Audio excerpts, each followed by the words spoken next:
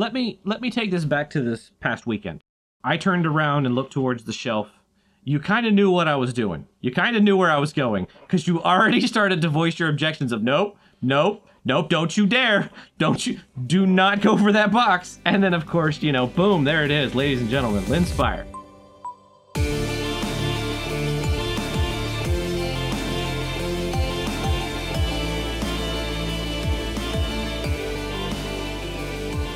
So, okay, Jeff, tell me why you hate Linspire. Well, so as a younger man, it always seemed to me like they skipped all the important parts. Well, I considered important, the engineering and the security and all the things that make Linux superior and special to the other alternatives out there. And they spent all of their effort on the gloss and details. And I don't care how pretty it is if underneath you're running everything as root and screwing it all up. Okay. Frankly, that's in a nutshell, that's what it is.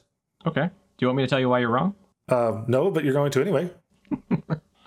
So, okay, first off, did you realize that Linspire was based on Debian and then Ubuntu? I used to know that, and then I shut it out of my mind because I don't like Linspire. Yeah. So, let's go back and let's do kind of a history recap here. Sure. So, originally, it wasn't Linspire. It was Lindows. Lindows. And Lindows was created by a company called Lindows. Well, Lindows Incorporated. Their plan was to develop a user-friendly Linux operating system that could run Windows programs using Wine. Now, the stability of Wine back in those days was, but they were making an effort. And this was 2001. You're being generous. It was quite poor, except for a couple key things. Yeah. But this was also 2001, so this is way back. The goal, again, was to try to make Linux as user-friendly for Windows users so they could stop using Windows and start using Linux.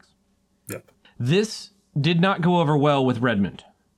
Microsoft did not like this, and in short order, less than a year later, Microsoft sued Lindows Incorporated for trademark infringement. Surprised it took them that long. Did they try and buy them first, maybe? No. Okay. So the courts promptly rejected Microsoft's claims. Like, yeah, no, Lindows does not infringe on the Windows trademark. And oh yeah, by the way, Windows as a term has been used longer than you guys have used Windows to describe your operating system. Like Xerox and Mac and all of that. Whoops. The idea of a graphical user interface being called a window was established. So no, forget that. You can't sue them for trademark infringement. Well, Microsoft, being the chaps that they were, they didn't really like that. So in 2004, they pursued a retrial because they really wanted to win. However, cooler heads prevailed, and they decided, let's just nip this in the bud. And they actually paid Lindows Incorporated $20 million for the Lindows trademark and the Lindows name. Well. And Lindows then renamed to Linspire. Now, okay. From an open source guy's point of view, you guys got $20 million out of Microsoft by riffing off the name. $20 million is amazing. You did that the best way possible. Got to give them respect there. Yeah. Can we try that, please? Yeah, let's talk about that. So anyway, in 2005, there was a community respin of Linspire, and that was called FreeSpire. I forget who exactly put it out. I've known this before. It's just left my mind. Now, it wasn't long before Linspire realized, oh, yeah, we should do that too. So then I think it was within a year or so from that, they started releasing their own free version of Linspire because they also looked at it and went, so SUSE has a free version of their OS along with the paid licensed version that they have. Red Hat, at this point, had Fedora and then Red Hat Enterprise Linux. So they're like, so yeah, we could pretty much follow the same model and have our own free one that everybody can use. So that was the direction they took. So then they had the paid version, which was Linspire, and the free version, which was FreeSpire. And versions both developed on the same pace. And in 2007, Linspire actually got into a partnership with Canonical. That was when they transitioned from being based on Ubuntu, or being based on Debian, to being based on Ubuntu. And I actually have a couple quotes here, because I looked this up. Oh. So, the CEO of Linspire at the time, a Kevin Carmody, said Ubuntu is the most successful community-based desktop or Linux project to date. They have done a fantastic job with the development community and creating tools for utilizing their technology. It made a tremendous amount of sense to partner with Canonical and begin basing our desktop Linux offerings on Ubuntu. Mark Shuttleworth, CEO of Canonical, said, "The very nature of free software development is based on sharing and collaboration. The less time, energy, and resources Canonical and Linspire spend duplicating efforts, the more time we'll have for unique improvements and innovations. We are pleased to see another key Linux distribution incorporating our work with Ubuntu." So you want to talk about big boys. They're now in a partnership with Canonical. As I recall, Canonical made a big splash because they came in with real money for once. They were just like, we're going to start a new distribution, but we have funding to do it right. That was the pitch, as I recall. Yeah, but Microsoft wasn't entirely out of the picture at this point. Because, they had some issues before. But this time, Microsoft and Linspire got into a partnership. So in mid-2007, Microsoft put out a press announcement stating, and I have this, and I quote, "Today, Microsoft Corp and Linux desktop provider Linspire Inc. announced a broad interoperability technical collaboration that includes intellectual property assurances. The agreement promotes customer choice and strengthens the bridge between Microsoft Windows and Linux operating systems." And this was in 2007. That's Ballmer days. That's Ballmer days. Whoa. Linspire's CEO stated that Linspire has always been about choice, and this announcement continues our tradition of offering options for improved interoperability, enhanced functionality, and confidence. Over the years, in an effort to expand choice, we have entered into dozens of agreements with commercial software vendors.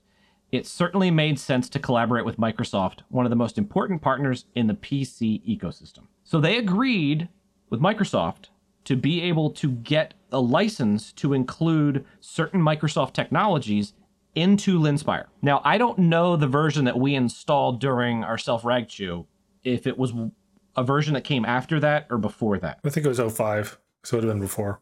Yeah, okay. And Linspire continued in this trajectory. However, in 2008, it was acquired by the company Xandros. And after that was done, the Xandros company decided they were actually going to discontinue Linspire in favor of their Xandros-based OS. The FreeSpire version that existed, which was community-based, continued, but it rebased back on Debian, and it died out shortly thereafter. And the Linspire legacy came to a halt. Blessedly. But then it came back. Because a decade later, a company called PC Open Systems purchased the Linspire and FreeSpire assets from Xandros and announced Linspire 7 and FreeSpire 3. Now, I would love to know how much they paid for that. That's just like a curiosity to buy. Well, yeah, we could reach out and ask. We could ask. I don't know if he would actually admit to what they paid, but well, I'm curious.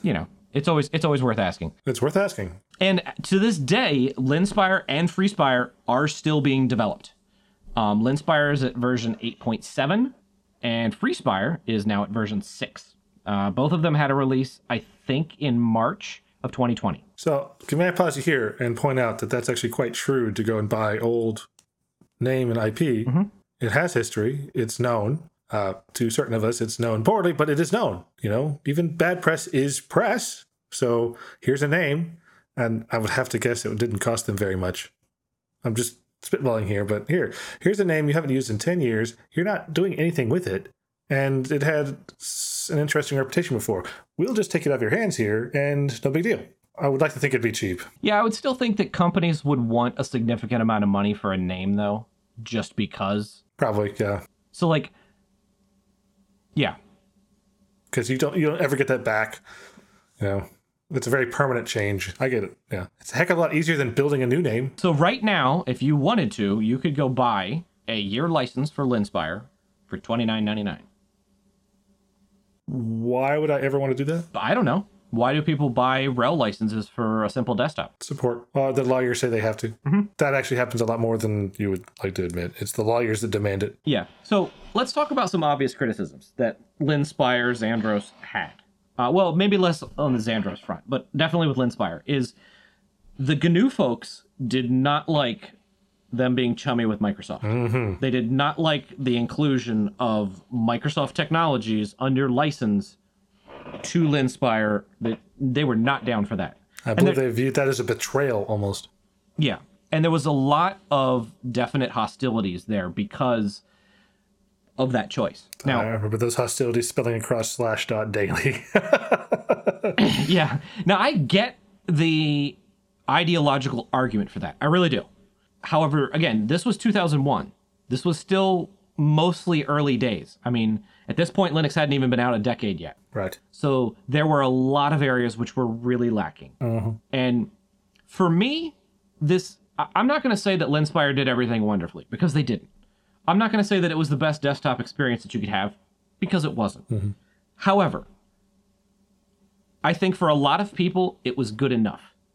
And I think that for a fair amount of people, that's what really matters, is that kind of day-to-day experience and, being able to just install and go and get stuff done. And for me, it comes down to a very simple principle. If you're trying to promote Linux and open source, you're going to get a thumbs up from me.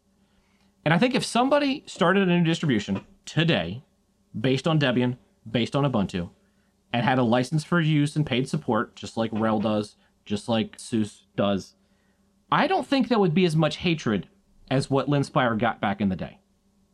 I think today, that kind of model of it's Linux, it's free, it's open source, but you can pay for a license and get support is an accepted thing. Back then, I don't think it was really an accepted thing. At that point, RHEL was really kind of just starting to push into those waters. But Red Hat had so much good and positive feelings from everybody and press that it was, oh, Red Hat's doing it. That's cool because we know them and we like them. Red Hat also had crossover into the financial world. There were people like, we don't know how you monetize Linux, but Red Hat's going to try. Let's watch and see what happens. And so there was a kind of a holding their breath to see what would happen. Is this going to work or not? And it only took a couple of years to realize, heck yeah, this works. It works great. Yeah. Because now companies could buy in and get everything they wanted in Linux and have all the support they expected, and everybody was happy. And Red Hat was just raking in the dough, as I recall. And then everybody else was like, why didn't we do this sooner? This could have worked sooner. Yeah, but the fact is, people were doing it. Like I said, SUSE was doing this as well. That's true, yes. But SUSE didn't really have the market forces in the U.S. They were more focused on Europe. But they were European, yeah. But what do you think? Do you think today, if somebody like this guy who has bought the assets and he's running with it, do you think he will get the same kind of hostility that the company got in the past? No. Okay, why? But I think not for the reasons you're suggesting here. So part of what I recall from back in those days when there was a lot of Linspire hatred going around is that there were it felt like obvious shills, as I recall. They were deliberately going around to places that were where open source news or open source discussion was happening and shilling Linspire. And it was very overt. I can't go back and cite any one particular thing, but I remember I followed several sites very closely. There wasn't many news aggregation sites for Linux back then. Even in 2005, there were still only a couple. And so I just remember there was always these like overly positive supporters of Linspire. Like, it can solve everything. It can cure cancer and calculate the last digit of pi, which there's no last digit, but they would claim the moon. And that really irritated me. Like, no, it can't do that. No, you're just making that up. And then when you were to go look deeper in Linspire, you would see some of the rot underneath, like what I alluded to at the very beginning of the podcast here. But that was just rot that was in Debian and Ubuntu. It wasn't necessarily Linspire's rot. I mean, there was some from the stuff that they added in, but the majority of the base OS was already done for them. Yes, that's true. But there are certain ways to do things that cut corners, and they were trying to create the experience, and so they cut those corners. For instance, they ran a lot of things as root, or they had services that just set up as root. I recall it used to be you had to run your X server as root, and then somewhere along the way they set up the frame buffers and the devices that you could run not as root, kind of. It was somewhere in that transition period, as I recall. The Linspire said, no, we're not going to do that. We'll just do what works, and we're just going to make it easy because we're looking for the experience. We want it to be straightforward. We don't want anyone to have a struggle with this because that's our design goal. And so they cut other corners to make sure that design goal was met. So on the root issue, do you hate Puppy for that? Because Puppy runs as root. I know. Partly because I know some people that make puppies, so there's a little bias there. I can't answer effectively. Some scruffy guy that I ran into at a conference one time. Yeah, he's an oddball at the best of times. Yeah, he is. I think I'm willing to give Puppy a pass, not because I know certain people in there, but also they were taking a distribution and layering on top of it. So you weren't the core distribution. It was, well, it might have migrated that way, but you were taking like Slackware and then making things on top of it. And so you were like Kali does or Backtrack. You were making a product from another product, and you had to compromise some things to do that. That, to me, is a little... I'm trying to discern the difference here. But isn't that exactly the same as what Linspire did? That's exactly what I realized just now. I'm trying to... Why am I giving it a free pass? That's not fair. It's because I'm opinionated, and I haven't let go of that opinion in nearly 20 years. I mean, that's fair. Just the way it is. That's fair. No, it's absolutely not fair, and I don't care. Well, okay.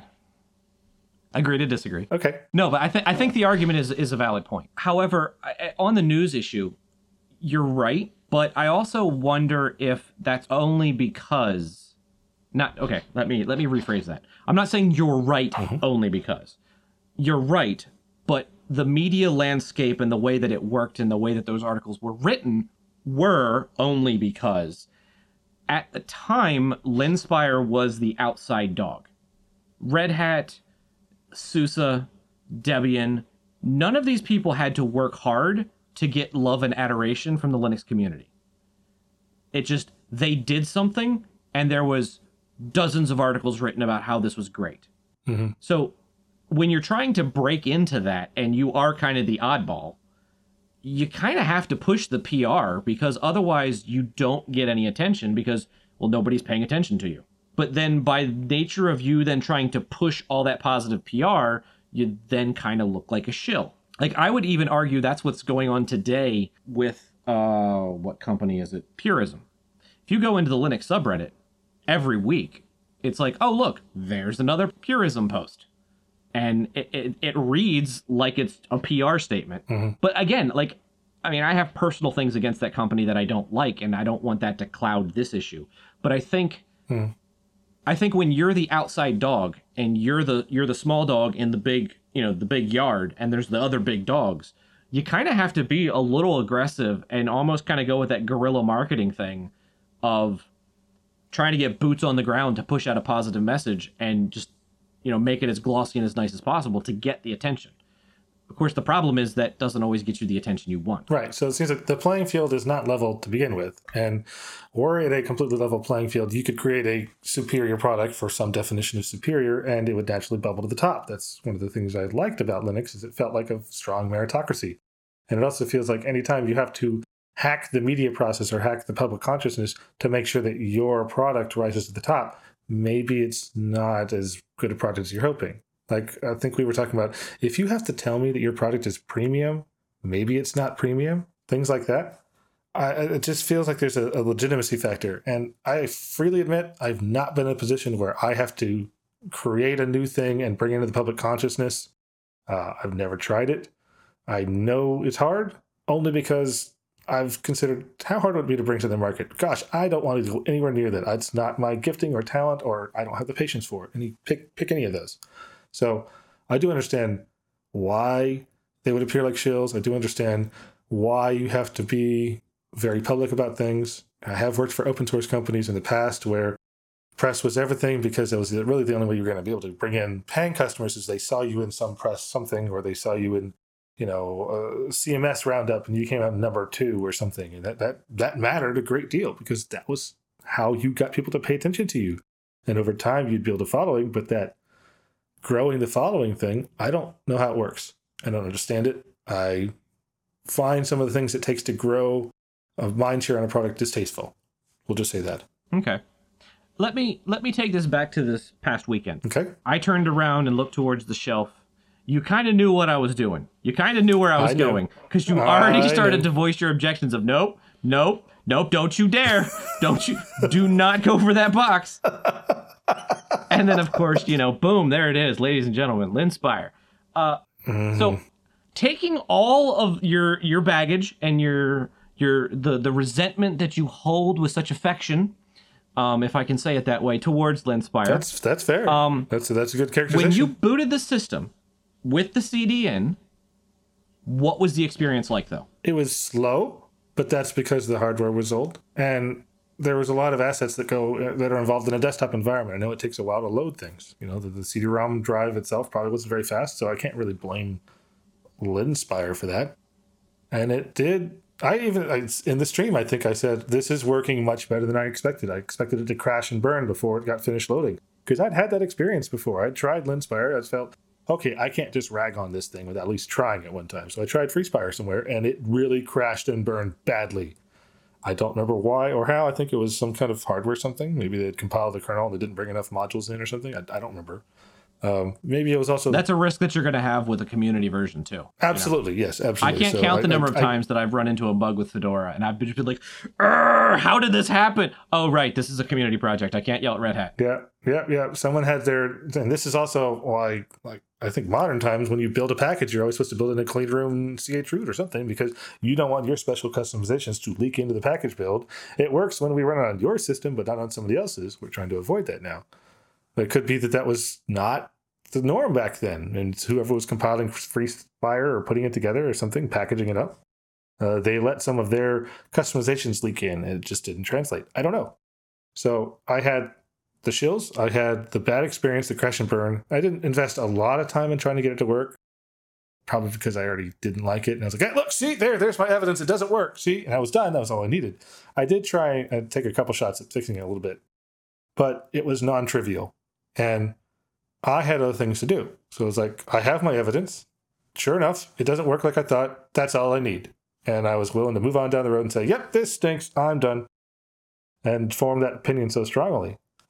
And also, you know, when the people started pushing back on the shills in, you know, Slashdot or Linux News or anything, and they would point out the flaws, they were quite point by point. And so you could almost, if you were to go check out the version of whoever was talking about, you could see, oh, that flaw, there's that rough edge, and they haven't fixed that in 3 years.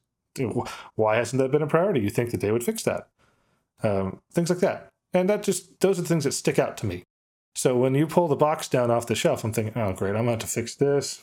This is circa 2005, so it probably has that problem. I'm probably going to have to deal with something else.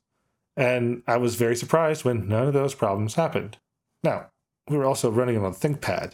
And ThinkPad was, as I recall, one of the first laptops that embraced Linux and was embraced by the Linux open source community as adopted, we'll say. So we were running Linspire in perhaps a best case scenario, and not to take away anything from what it did, because it did successfully run, and I was able to run Xeyes on it, which is my proof that the X server was running fine. And you got Conqueror up and running. I mean, you had a browser. Yeah, we should have actually run a LAN cable over and seen like what we could have gotten from it. Well, so because I'm allergic to Linspire, I didn't want to be near it any longer than I had to. So I was like, okay, it works. Let's go. You know, get rid of it.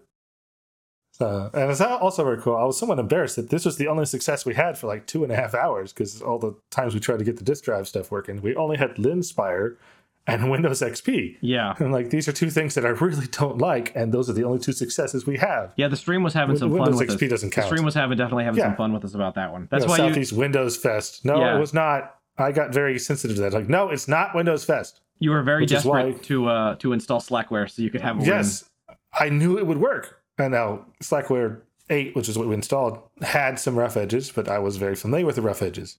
So I was able to go in and kind of smooth them out, and it worked. And I really wish you still has Slack 8 on there. Yeah, I really wish you would have done an older version, though. Yes, I wanted like 8. One that actually would have required a floppy. I wanted 8 because I knew for certain. Because it was easy. That's why you wanted it. Just because it was easy. No, I wanted it because specifically I asked for 8 because I didn't know if 7 had everything bootable off the CD, but I knew 8 did. Somewhere in there is when it became floppy optional. I don't remember what version. I couldn't remember off the top of my head, but I knew 8 was, because I'd done it from CD before. So I knew we would be able to not successfully install it, but we would have the best chance of it installing successfully because it ran off the CD only. So I was just looking for any win at all at that point, because we had failed at 5 or 6 installs, and it was starting to get to me. It's like, we need a win that's not Linspire, which I don't know that counts because we didn't install it. Yeah. Well, we ran it as a live thing, which yes, Okay, it ran perfectly fine as a live thing in 2005. That's hard to do in 2005. There's a lot of things to get right. Yeah. I will give them credit for that.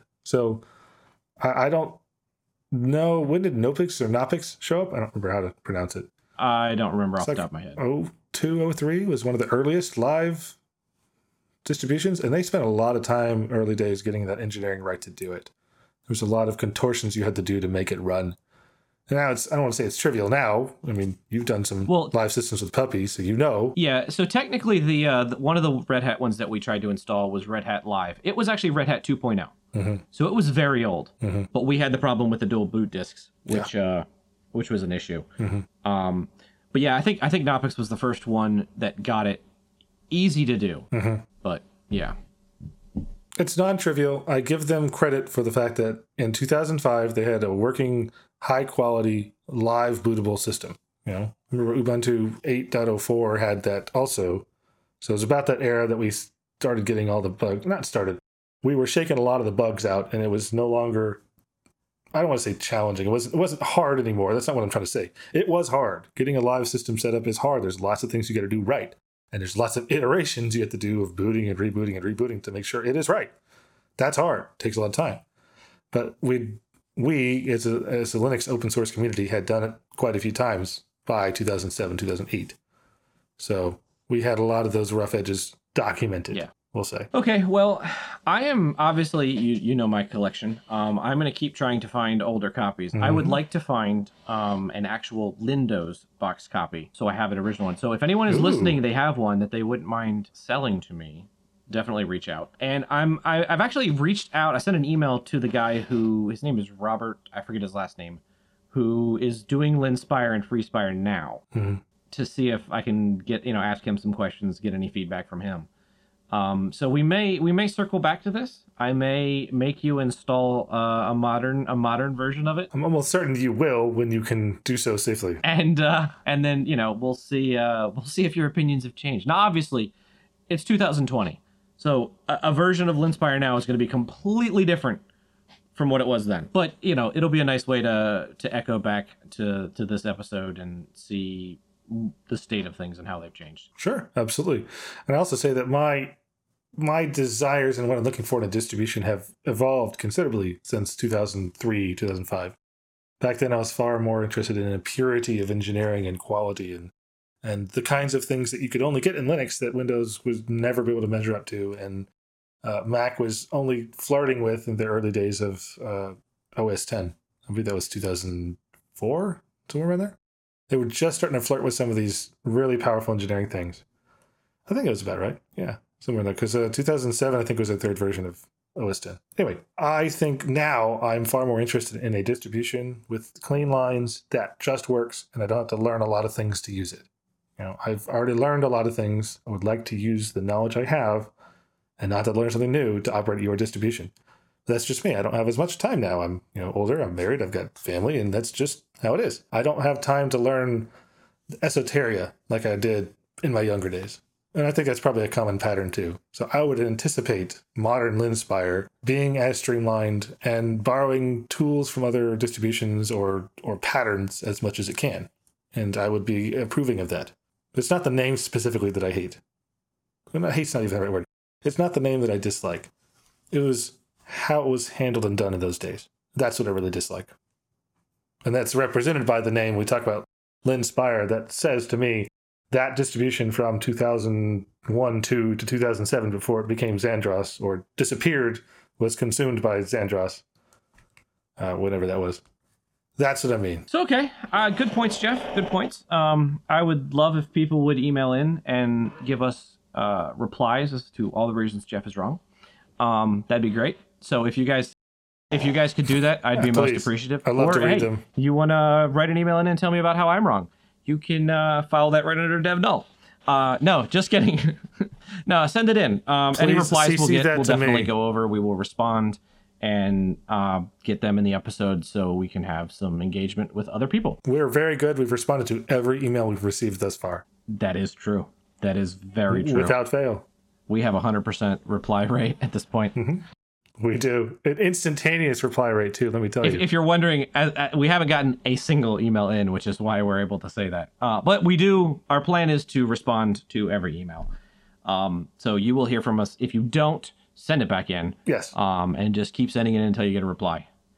So that's going to be it. This was episode 5. And hope you stay tuned for what's coming next. Thanks for listening, guys and gals. It was good for you to listen to me rant. Appreciate it, and have a good night.